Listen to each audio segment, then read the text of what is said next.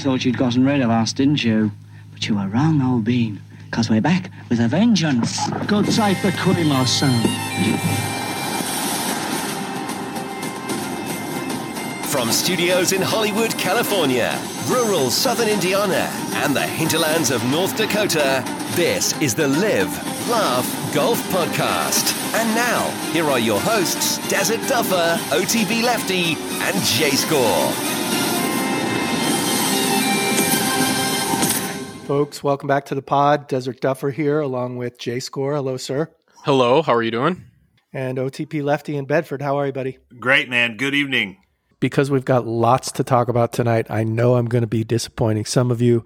I want to tell you right now, we're not going to get to discuss J Score's Vegas escapades, and we're not at all going to talk about the PGA Tour's net, lift, clean, and play Super Bowl, the Tour Championship this week. I can tell you Scotty Scheffler is still in the lead after 2 rounds. Max Homa shot a 62, and John Rahm's shot a 63. But that's not what we're going to talk about tonight. Just before we decided to start recording, in the Northern District of California, the lawsuit formerly known as the LIV Golf Player Lawsuit will henceforth be known as the LIV Golf Lawsuit, because the amended complaint in that case was filed, and LIV Golf, the tour, is now a plaintiff. Along with LIV Golf being added as a plaintiff, 4 of the player plaintiffs have withdrawn from the lawsuit. Those 4 players are Carlos Ortiz, Pat Perez, Abe Ancer, and Jason Kokrak.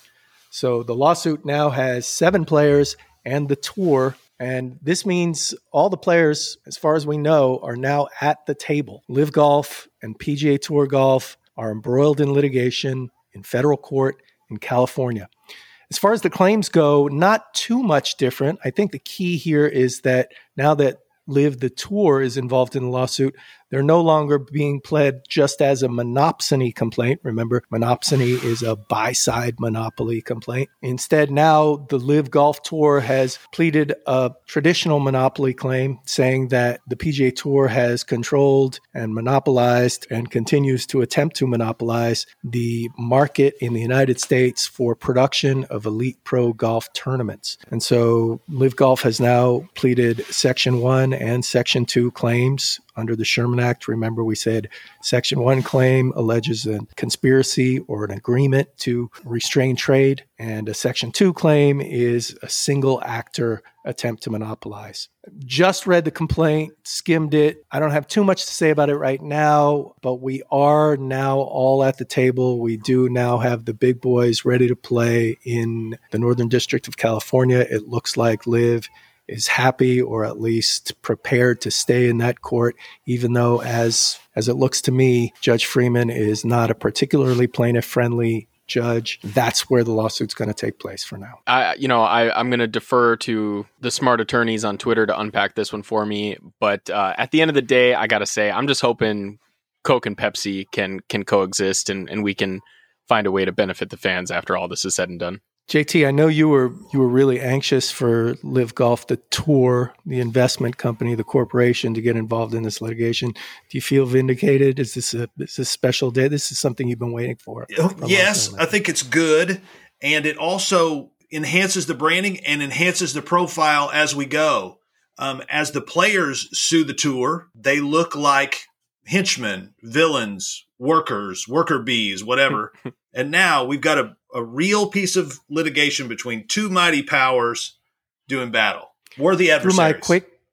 Through my quick skim, and I posted some of this on Twitter, and please follow us on Twitter. That's at Live Laugh Golf. In the complaint, LIV Golf alleges that not only have they been harmed, and not only have the players been harmed, but also consumers have been harmed, specifically consumers of TV golf. They've been deprived of the opportunity to see LIV events on broadcast television, and they've also been deprived of the opportunity to watch players like DJ and Phil and Brooks participate in PGA Tour events. So there's harm to not only competition, but also consumers, which courts do look to. They also, one of the things that I found noteworthy in this amended complaint is the defense that is expected, or one of the defenses that is expected to be raised by the PGA Tour, is that the pro-competitive justification of what they've done in having this exclusive media rights provision and the requirement for getting waivers to play in conflicting events is to prevent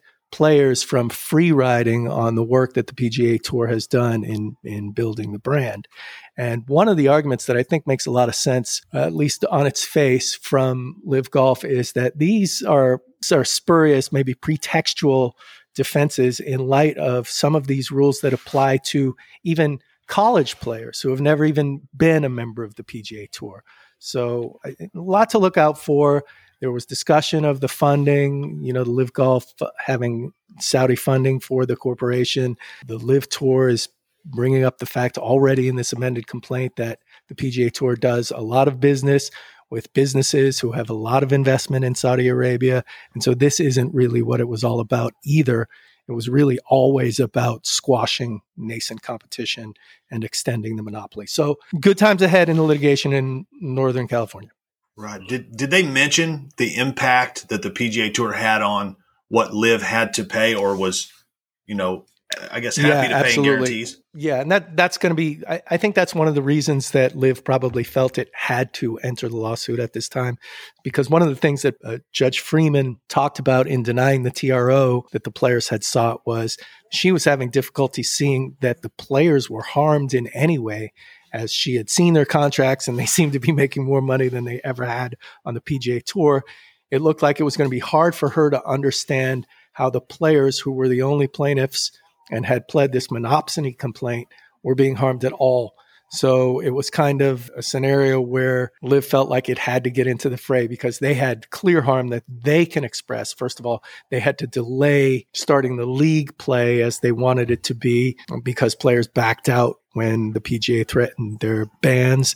And they've also pleaded that they've been forced to pay exorbitant fees, guaranteed fees to players to persuade them to come over and play because of the risk those players felt that they had that ultimately proved to be well-founded, that the PGA Tour was not going to allow them to play anymore if they went over to LIV. So it's resulted in massively increased costs in barriers to entry into getting into the market. So right on. A lot of claims there. Any impact to the dates that were set last week or that were discussed with them coming on? No, the trial date? No. Right. I mean, there might be. As I said last week, these schedules often change. And if it turns out that this is going to make discovery considerably more burdensome, surely you can expect the PGA Tour to come back and say, we want more time. We need more time. We thought we were just going to have to get discovery from these players. Now we have this massive corporation and who knows who's funding it. And it's going to take us so much longer. Judge, please give us more time. So I wouldn't be surprised if that happens, but on its face, no, it won't automatically change the trial dates. Okay, rad. So there's that. That just happened. That's big news. But the really big news in pro golf this week was, of course, the changes to the PGA Tour announced by the tour's nominal commissioner, Jay Monahan, who has been relegated to what is essentially a ceremonial position as the tour's figurehead, controlled by the true power behind the throne, Tiger Woods, and his sidekick, Little Lord Rory McIlroy. At his press conference Tuesday, Monahan announced what the golf media has characterized as sweeping changes. I'm not so sure how sweeping they are, but nonetheless, Monahan announced that beginning next season, there will be 12 elevated events on the PGA Tour, averaging more than $20 million in prize money. And recall that just 2 months ago at the Travelers Championship, Monahan announced purse increases to 8 events that ranged from a $15 million purse at the Sentry Tournament of Champions to $25 million at the Players Championship. Now, at the time, Monahan said the increases would be funded by sponsor support and supplemented in the short term by operating reserve. That is, he made it very clear this was not coming from the new TV contract, and he was still looking for some of this money. Jay also said at that time that announcing those massive purse increases back in June, that he couldn't and wouldn't get into a prize money arms race with LIV Golf. Let me be clear. I am not naive. If this is an arms race, and if the only weapons here are dollar bills, the PGA Tour can't compete. Well, it sure looks like the arms race is on because in addition to those 8 events, Monahan announced that the PGA Tour would be elevating 4 more as yet undetermined events to average at least $20 million per tournament. According to the tour, these 4 tourneys will add an incremental $46 million to what was previously announced to the purse level. And in addition to that, the tour is now upping the Player Impact Program, or PIP, from the $40 million that it was last year, much of which was paid to players now on the LIV Golf Tour, and from the previously announced $50 million that it was expected to be this year, to another $50 million, to a total of $100 million now to be played to 20 players, with $15 million of that money to be given to given to whomever finishes first in the PIP. But there's a catch. To receive the PIP money, these top 20 players, now known as the Top Player Posse, need to commit to playing every one of these elevated events, as well as the FedEx Cup playoffs and the majors, if qualified, as well as 3 additional PGA Tour events of their choosing, for a total of 20 events. There was absolutely no indication from Jay how exactly that would play out if a player missed some of these tournaments, either because of injury or because he simply chose not to play. For example, there's Tiger, who previously said he'll probably only be playing majors and will almost certainly finish first in whatever nebulous qualifications determine the PIP winner. Will Tiger receive a prorated share of the $15 million, or is it all or nothing?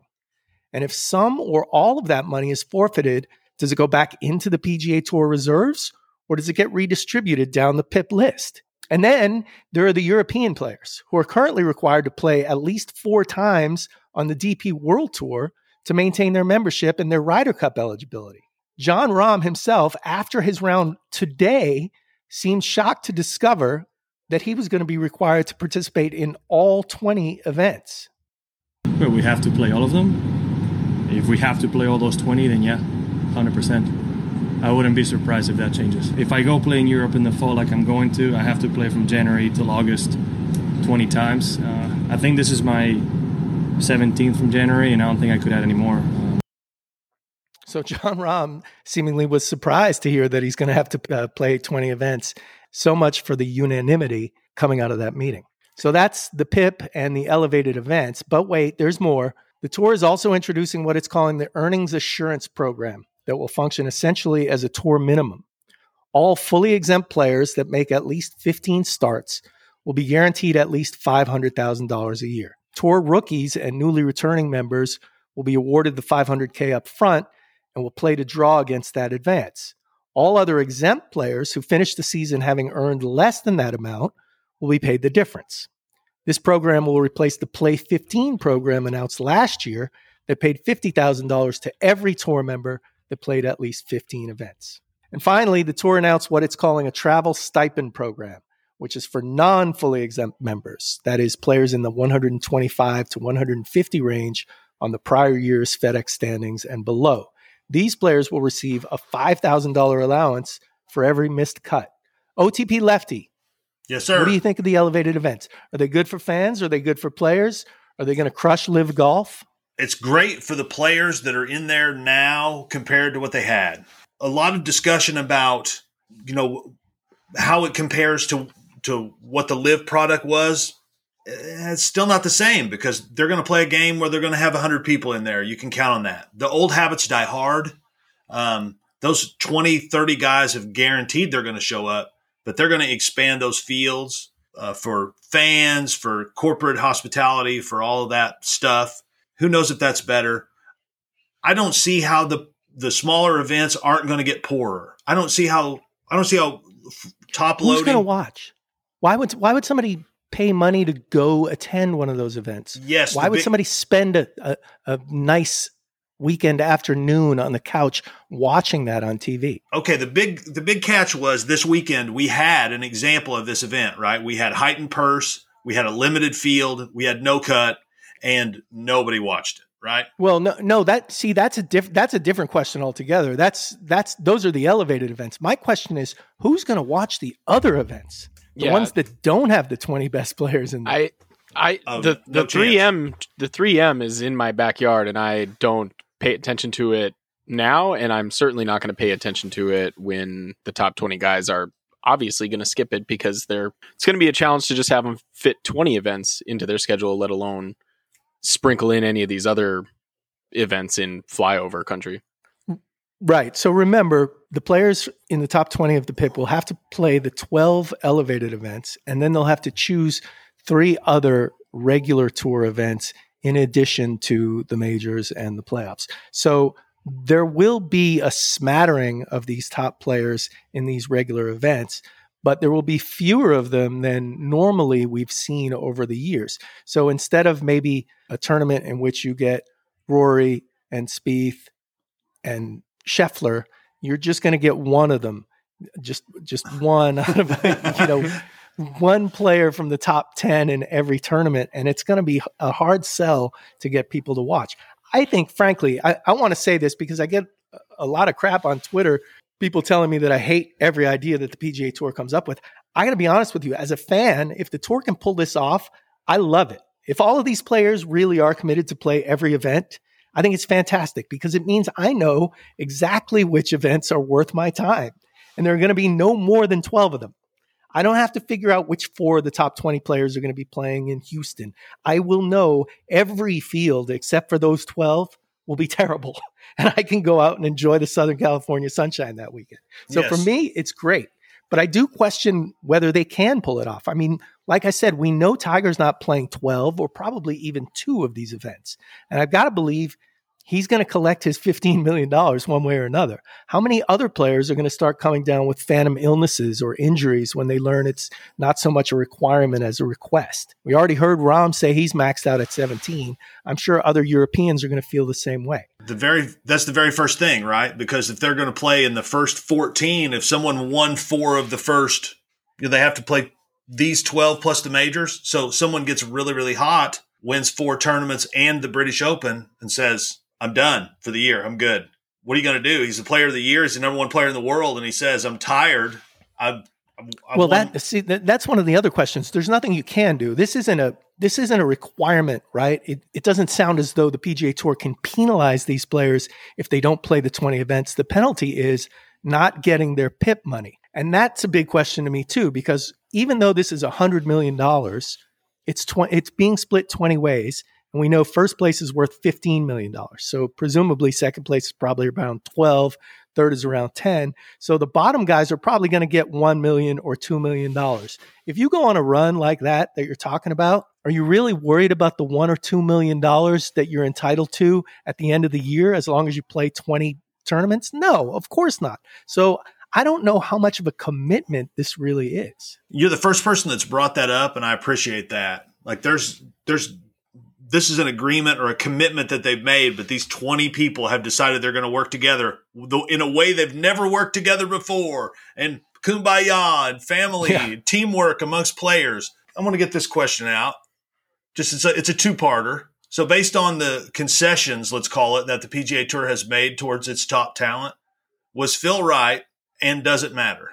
Well, I have answers to those, and we can talk about them, and I'll give them to you now because I know I sometimes put you off. Yes, absolutely, Phil was right. It's very clear that Phil was right. He was right about several things, one of which is that the top players feel as though the bottom of the tour get paid too much money, and they want to put an end to that. Well, that has been shown definitively by these changes, okay? The players, that leads me to some more questions I have about the fields for these 12 events. Jay was pretty unclear at his press conference, right? We heard Shipnuck in his report say that the idea came out of Delaware was that there were going to be limited field events with 60 or so entrants. Those are the best guys. But Monahan at his press conference said that at least for the next season, the existing events that were being elevated would remain full field events. But Golf Channel has reported that the top player faction wants them to be limited field, unsurprisingly. So yes, Phil was correct that these players want a bigger share of the cash, and they've gotten it. They just got $50 million added to what was $40 million a year ago and $50 million a week ago. Okay. So we're up to $100 million for the 20 best players. Now we're increasing the purses for a small amount of events that they will definitely get into. And they're looking for even more of these events to be small field that only they will get into. So he was clearly right about that. Then we get to the other thing that I think he was right about, which is the PGA has sat on 2 big the PGA Tour. Sorry, I know people get very upset about that. I do understand that there's a difference between the PGA of America and the PGA Tour Inc. The PGA Tour has sat on a pile of money, and it's been getting ever bigger over the last 10, 20 years to the situation where now it has something like $1.2 billion in net assets. And Phil has been frustrated with that. And Phil has been frustrated understandably, because think of this.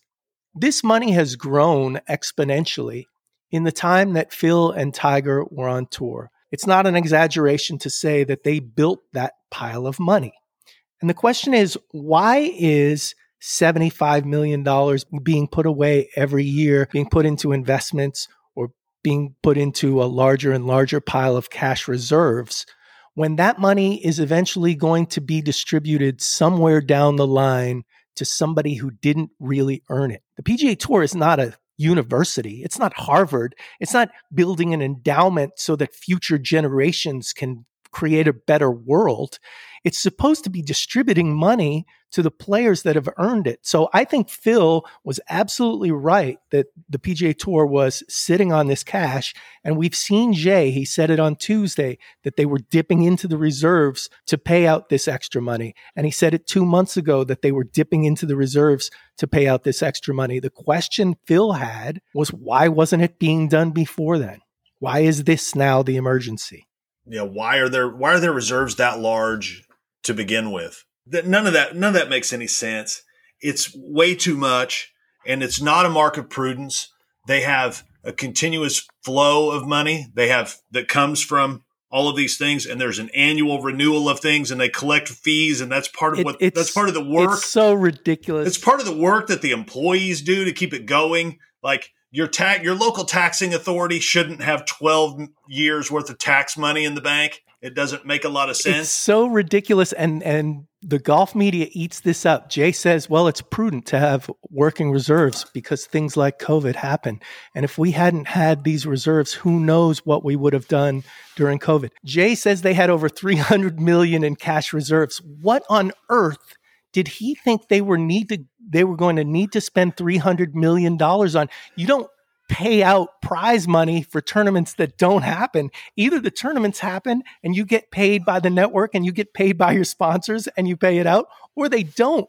But your operating reserves should just be enough to cover what's going on in that office of yours, which I assure you 6 months worth of which is not $320 million. It's outrageous. And by the way, the Form 990 that the PGA Tour filed for the 2020 tax year showed a net profit that year during that very tough COVID year in which they needed those operating reserves, a net profit of over $50 million. Whew. So it's just absolutely absurd. And the fact that the golf media eats this up, whatever Jay says there, well, that makes sense to me.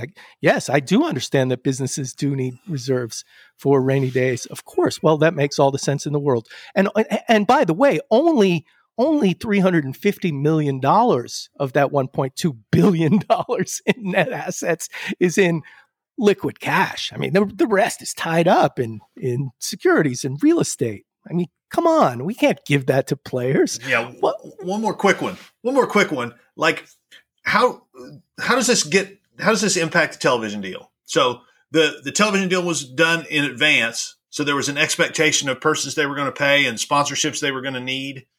So the television deal, as far as I understand the television deal, it's paid on a per tournament a yearly basis with a minimum number of tournaments. I think they've had those tournaments allocated as between NBC and CBS, and that number is solid. It's somewhere around $700 million a year. I don't see this as changing anything as long as the PGA Tour presents its 45 or 47 or whatever the number of tournaments it was promised in the contract were. Okay, but I don't know. So certainly none of us have seen the deal terms of that contract. There's positives everywhere you look. Limited field events make for fun handicapping because there are so many names that people recognize. And on the flip side of that coin, when there's a smaller event, it's a handicapper's delight because nobody knows what the right odds are for anyone. And nobody's paid any attention to anyone's form. And it's terrible for a punter. As a horse bettor, an occasional horse bettor, I love there's nothing worse than your typical Friday afternoon at Santa Anita when there are all these races with 5 horses in it. You want those big the Triple Crown events are the best when you've got 14 horses and you can make big money on long shots. It's the same thing with golf. Nobody wants to see, certainly not the 30-player fields of the kind we're looking at this weekend. And I don't think even really 60-player fields are optimal. I think for me, the sweet spot is around 100, 110 players maybe, but not the 160 that we get week in, week out now on the PGA Tour, and also not the 30 that we're seeing here in the Tour Championship. By the way, that's another thing that was reported 2 months ago. It was announced by Jay 2 months ago. Remember, we already have additional limited field events, again, proving Phil right. The Tour Championship will continue to be a 30-player event, but starting next year, the BMW will be a 50-player field, and the first event of the FedEx Cup playoffs, the St. Jude, will be only 70 players. So we're cutting out another 70 players from the bottom of the tour. And remember, starting in 2024, those 70 players will be the fully exempt players. And then after the Tour Championship, the fall events will be for the scrubs to battle for their tour card. Nobody's going to watch those either. We've got 12 events, and we've got crap in front and crap at the end. And man, I'm all on board for it. I just can't wait. I've got like 10 PGA Tour events. I know what to watch. I'll watch the majors. I'll watch LIV. It's going to be fantastic. This is all worked out exactly how I'd hoped it would. Fewer tournaments, better fields. This is it. It's all happening according to plan. One more thing I want to throw in. It would be super fun. I'll get this in, Jesse, and I'll let you talk. But it would be really, really fun if they engineer those courses for the fall to get the players they want. That's the next conspiracy, right? We want more 275-yard drivers on this tour, so we're going to play 6,900-yard tight golf courses all fall long or something like that. Just silliness. Okay. Yeah, I mean, I'm very excited to see the tour making these changes and creating events that are much more meaningful on TV. I love the visual of Jay shaking some couch cushions and finding $100 million there and $100 million here to make these things work, which is cool. They're sitting on a ton of cash. I don't quite understand all the stuff going on there, but again, to be able to just know the Genesis is going to be deep with the field and the Arnold Palmer will be deep with the field is good. It's good. It's going to be an improved product on TV. Even, in spite of all the production issues and things like that we deal with as fans, but looking forward to... And again, we're totally lacking in details. We don't know how big these fields are going to be. We don't know which tournaments they're going to be. There's been some talk that they could rotate each year. They could be different tournaments, the 4 additional elevated field events. And it's wild. I mean, think about the Century Tournament of Champions. This is one of the original 8 elevated fields, right? That's going to pay the winner $15 million, or it's a $15 million purse for the Century Tournament Champions. Nobody watches that. I mean, I do because it's the golf season up here hasn't started yet. Kapalua is amazing. We all want to go there. But the ratings are awful every year, like under 2 million viewers on Sunday. It's terrible. That tournament's for people like me up in the frozen north watching it going, oh, wouldn't it be nice to go there? Hey, just like me, Jay Score, same thing. I want to have a Mai Tai and just dream about warmer months to come. How about this year? For the golf season on the horizon. Yeah, coming in So the lack of details, it's wild to me that this plan, such as it is, has received universal support in golf media, from what I can tell, even with this glaring lack of details, because like I said, Monahan had already announced some pretty substantial changes. The tour is going to be scrapping the wraparound season. Everyone who doesn't make the top 70 will be fighting in the fall to try to keep their cards. And those 70 players were supposed to be battling it out in 3 or 4 international limited field, no cut $20 million events.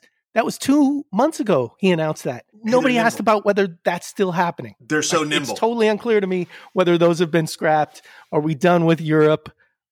It doesn't sound like next year we're going to Europe. Jay said maybe the Scottish could be involved in this at some point. Fuel prices. He's flying by the seat of his pants. We're not flying like transatlantic, trans-Pacific in Tiger Air when gas prices like this. No, we're going to be staying home. You guys, we're going to keep it close. But again, Tiger's not playing in these events either. No. I mean, maybe he'll show up and here's another question. Like, Monahan's doing this.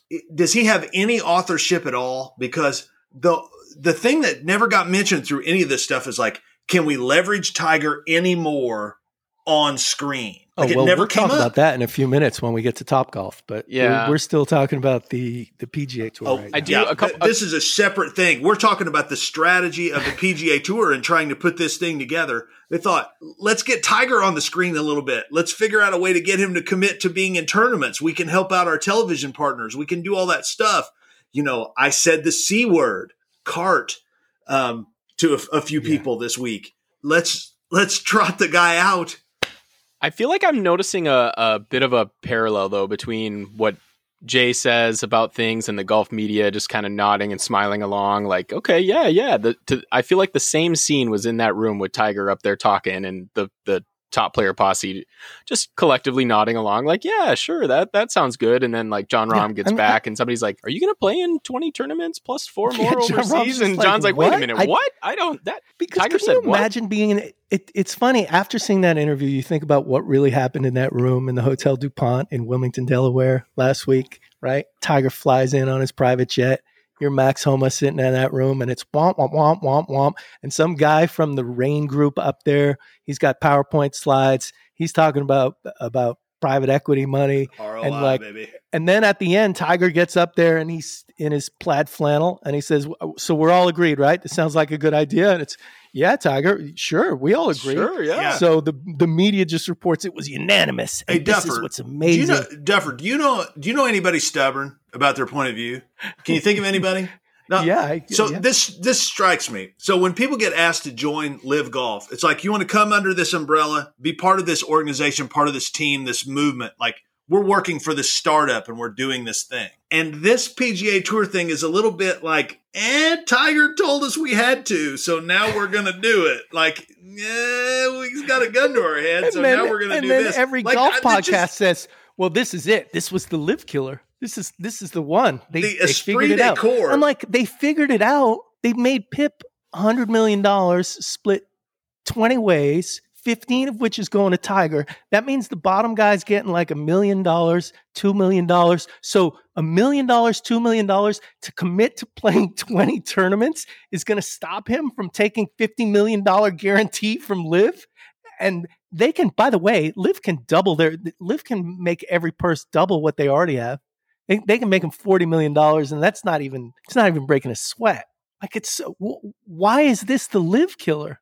Why is this the one that, well, man, if you're Max Homa, you can't turn this down. You're probably going to get $1 million in PIP money as long as you play these 20 events.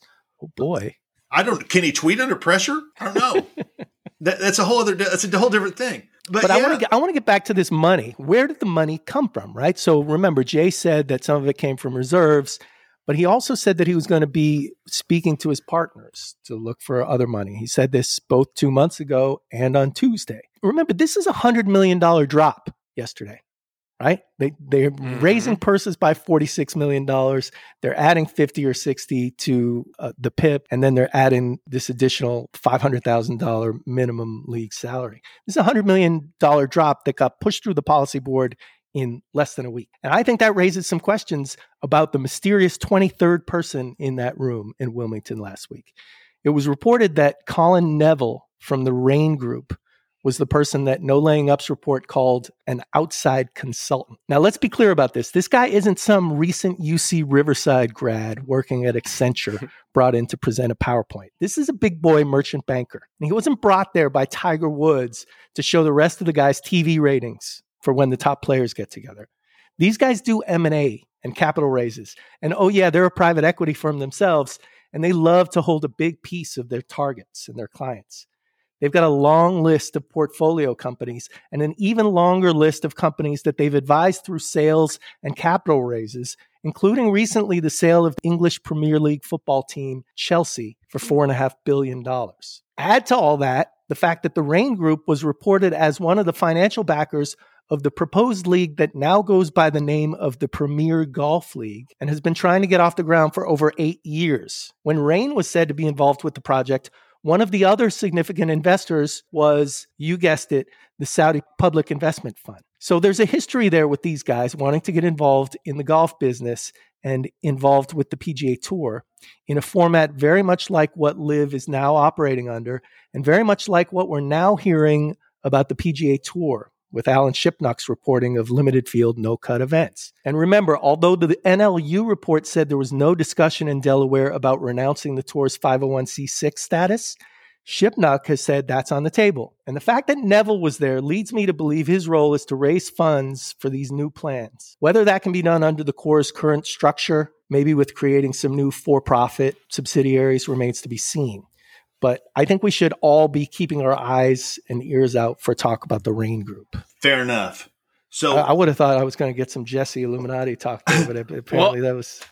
No. How about a little Corleone I put it on a tee. I looked him in the eye and he was like... How about a little Corleone talk for me? So it's a little Michael Corleone if you're Tiger, and let's say there's this 30-year-old thing about the tour, like someone treated him wrong in 1997, and he just put that on the list, right? And he saw the pieces moving together, and he said, wait a minute, in about a year or so, this whole thing's going to blow up, and they're going to suck all the value out of this, and then it can be mine.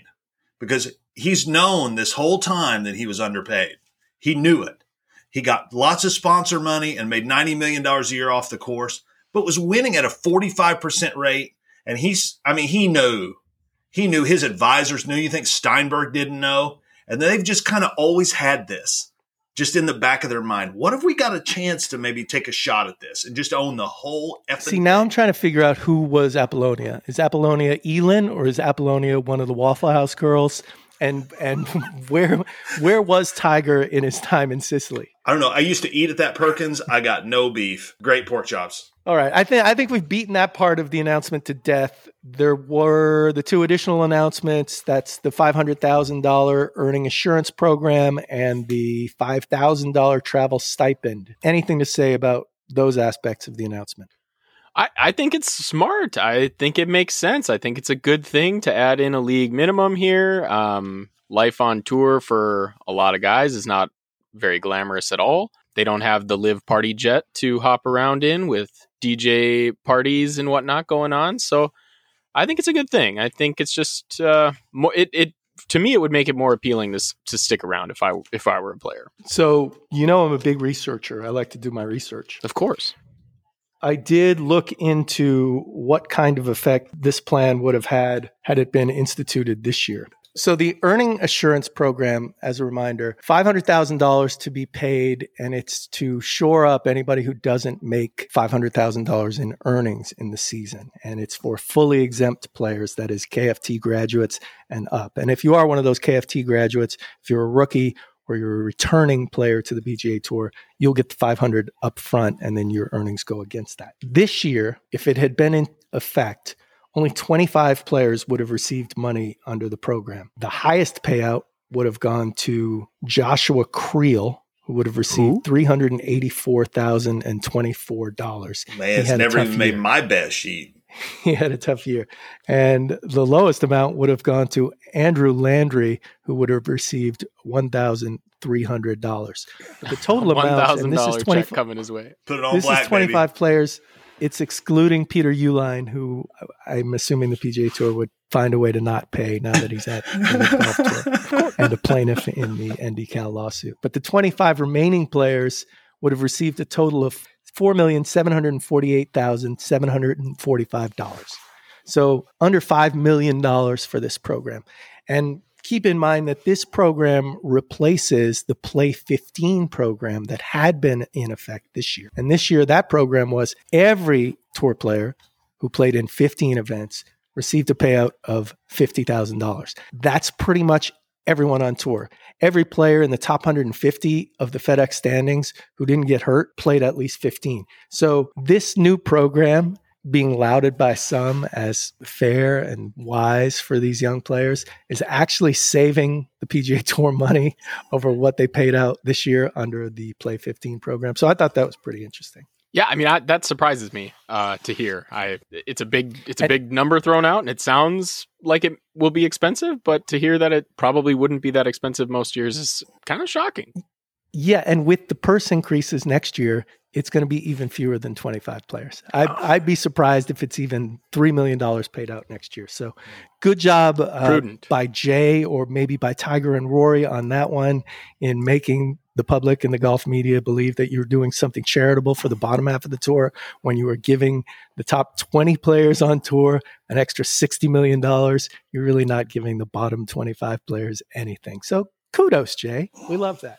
All right. Now, in addition to Jay Monahan's announcements on Tuesday, Rory McIlroy, Tiger Woods, and some guy who's formerly of the Golf Channel also had an announcement. OTP Lefty, you've got this one, right? I do. Credit to Rex Hoggard at the Golf Channel. A new technology-focused golf league led by Tiger Woods, Rory McIlroy, and former Golf Channel president Mike McCarley was unveiled Wednesday. Mike McCarley, of course, beloved figure. McIlroy and McCarley have partnered with Woods to form TMRW Sports. Tomorrow Sports outlined a startup that will feature 6 3-man teams of PGA Tour players competing in made-for-television events, combining virtual technology, love euphemisms, and a green complex at custom-built non-green grass venues. 15 regular season matches commence in January 2024. NBC has the option for broadcast rights, a name that was mentioned in another article for whom I cannot give credit because I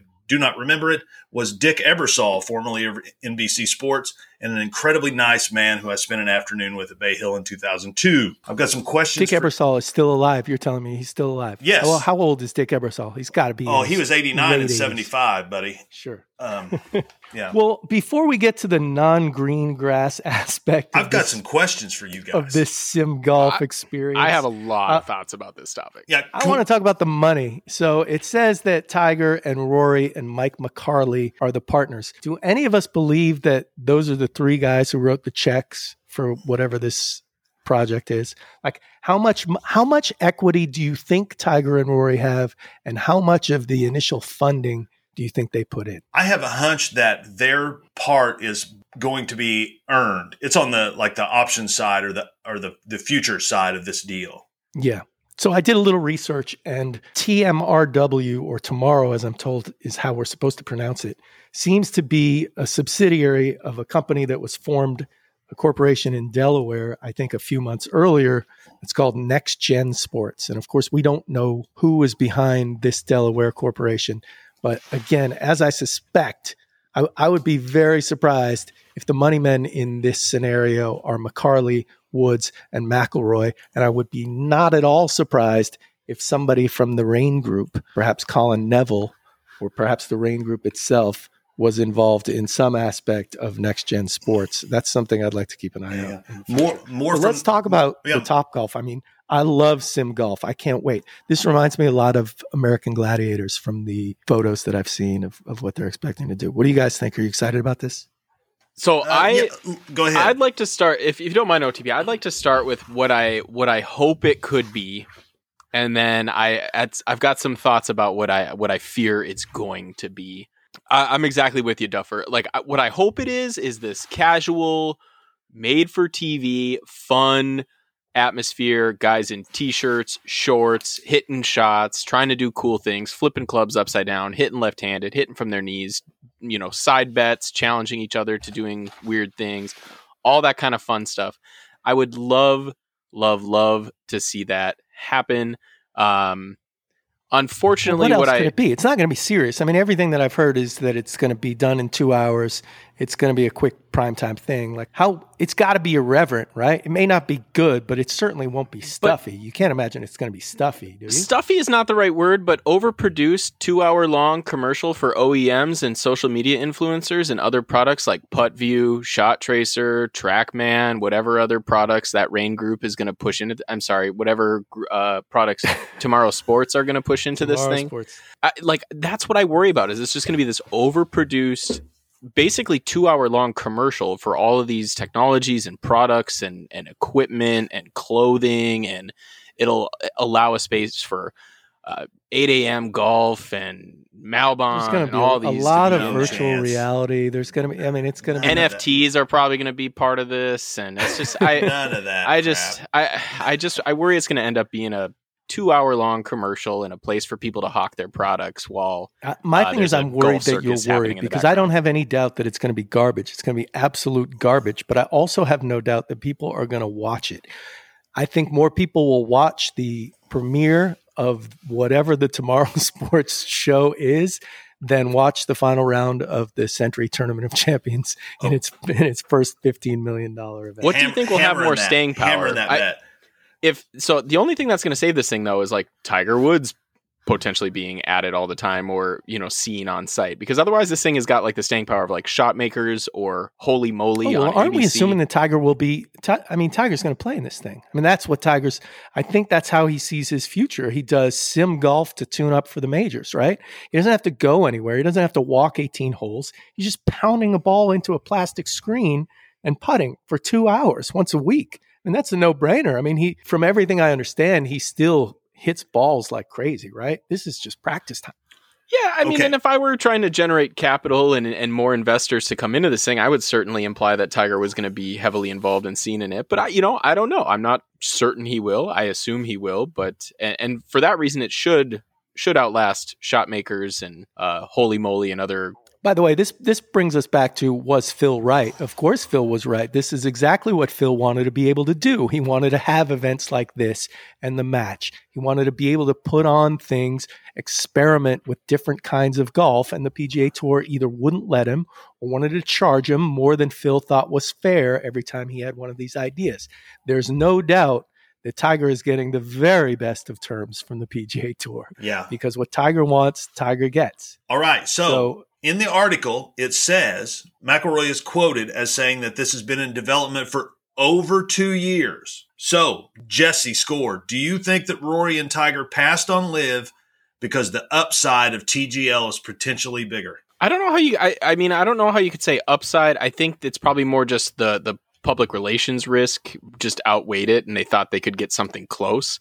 But I also think just the untapped potential. Like, again, I'm picturing like NFTs generated during a TGL event coming out and all of that kind of stuff. So theoretically, the upside could be there, but I guess it depends on how you're measuring upside, right? If you're just talking monetary or more than that. But 2 years of development and we don't have a huge amount of details. We got some pretty exciting renderings, I guess, of the arena. I hope somebody has a tennis ball cannon to fire at them while they're trying to chip out of a bunker. But yeah, like I said, I love it. It's got a very American Gladiator feel to me.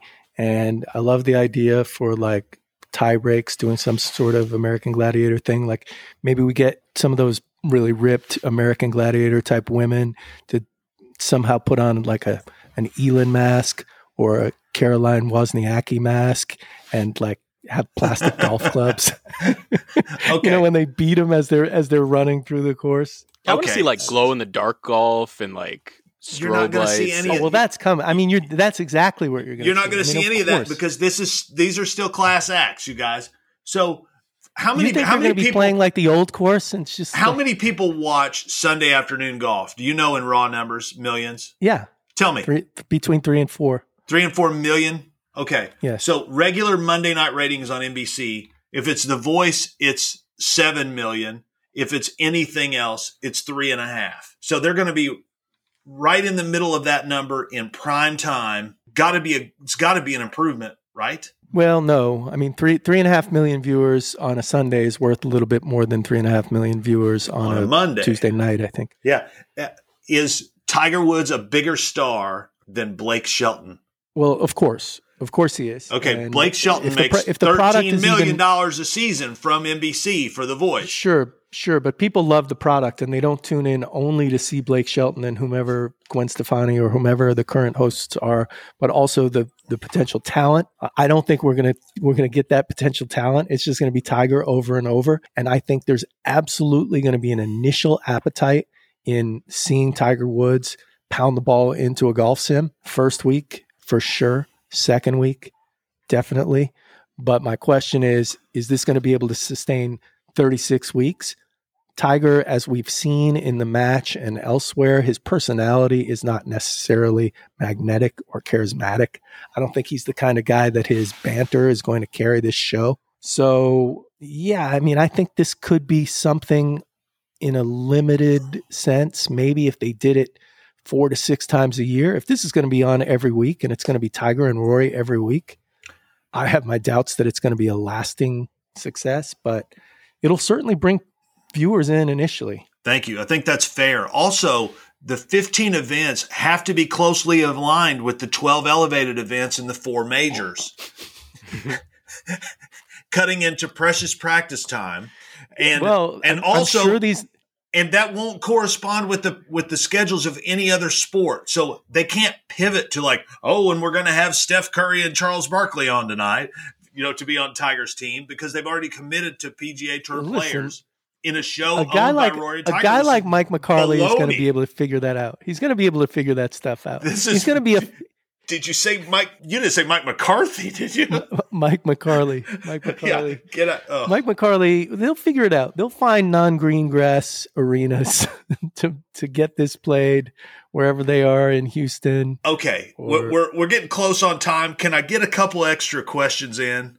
Like, who are the announcers going to be for Tiger Golf League? Give me your wish list, Jesse Score. Oh, you're putting me on the spot. Well, and that's when I think about this thing, I feel like it's going to need to have more interesting, charismatic people to help carry it, because again, Tiger is not, with a hot mic, Tiger's not going to be all that interesting for that long. So I feel like the hosts, the MCs need to be interesting.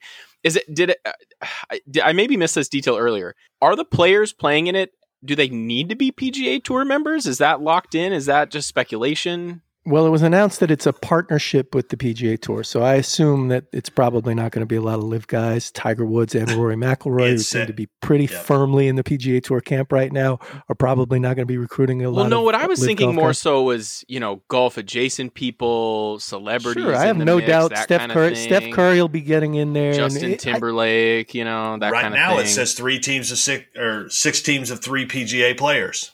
Well, there you go. But, maybe we'll have a father-son game. Would Charles Barkley say yes to this? Worse than anything. It's not going to happen. Would Charles Barkley say yes to this? I love the TNT NBA crew a ton, and to me, that's the pinnacle of a broadcast team. I've got to tell you, I've already talked more about this nonsense than I would like to for the rest of my entire life. But sure, I've got so much more.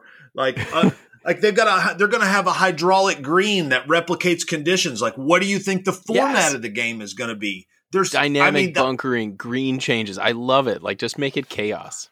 Get a windmill out there and putt through it.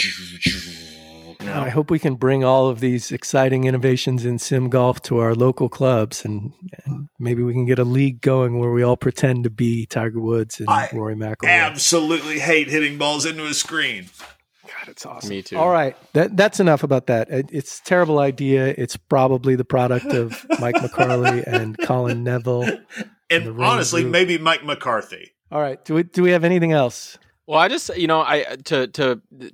the TGL thing feels like the OEM branch of the golf Illuminati coming into play on this game of chess that we're watching here. I'm interested to see how that plays out. So at the end of the day, I think it's just a way to try to pump OEM bucks in here and get them on board with the Golf Illuminati's agenda. There was some discussion on the Twitter today about who these potential rumored 7 new joinees to LIV Golf will be announced on Monday. It seems everyone is very confident at this point that Cam Smith will be one. Mm-hmm. Solly from No Laying Up today apparently got tipped off that if you plugged several players' names into the LIV Golf ticket website, you could get a discount. Those names included Joaquin Niemann, Tringali, Leishman, Smith, Harold Varner III. Anirban Who else am I Lahiri. missing? Anirban Lahiri, that's right. These tough names. Another tough name for me. And then some of those rumors seem to be debunked. Neiman himself was interviewed after his round today, and he said, which I thought was remarkably honest, that he was still thinking about it, and the decision has not been made. So it's clearly a possibility, but as as far as he's letting on, he has not made a final decision yet. So come on over. Neiman is up in the air. We'll set you free. Yeah, I heard a couple people saying a little bit surprised to not see Hideki's name being validated by rumors based on free ticket promo codes, but a lot of people saying after, that's more of a 2023 thing and not to expect anything from Hideki anytime soon. So, but again, I still really just laugh when some people seem to think Hideki just really wants to play in the President's Cup. Same could be said potentially for Adam Scott. We won't know until we know. I'm kind of over the speculation at this point. I'll be excited if there are announcements on Monday. I'll be excited to see the players that I see next week. But, what we get is what we get. I look forward to the point when we've got teams finalized, we've got team names finalized, and we can all really start to develop an allegiance to our team. Of course, I have the 4 aces, and I believe that team's going to stick together forever because they've been a foundational, just a rock for me in my life as a sports fan. So I'd hate to see the 4 aces broken up. But beyond that, I'm open to seeing what happens. We've got our credentials. We're headed to Boston next week. I've got the plane ticket booked. We're going to be on site. We're going to round up some interviewees. We're going to talk to some fans. We're going to do some remote podcasting. We're going to see if we can join the media elite in the media center. Apparently, there's that robot that travels through the media center handing out soft drinks and water. So I'm really looking forward to meeting him.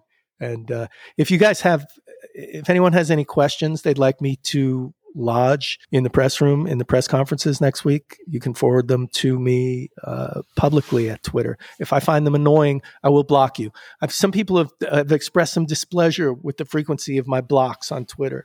You should be aware that if I find you at all annoying or irritating, I will block you. It's nothing really personal. It's just my thing. Yes. Anything else, guys? In that spirit, thank you for listening in the 61st minute now. But we love you. Thank you. Yeah, please subscribe, give us 5 stars. Yes. But don't annoy me on Twitter or I'll block you. Do not tweet anything even questionable.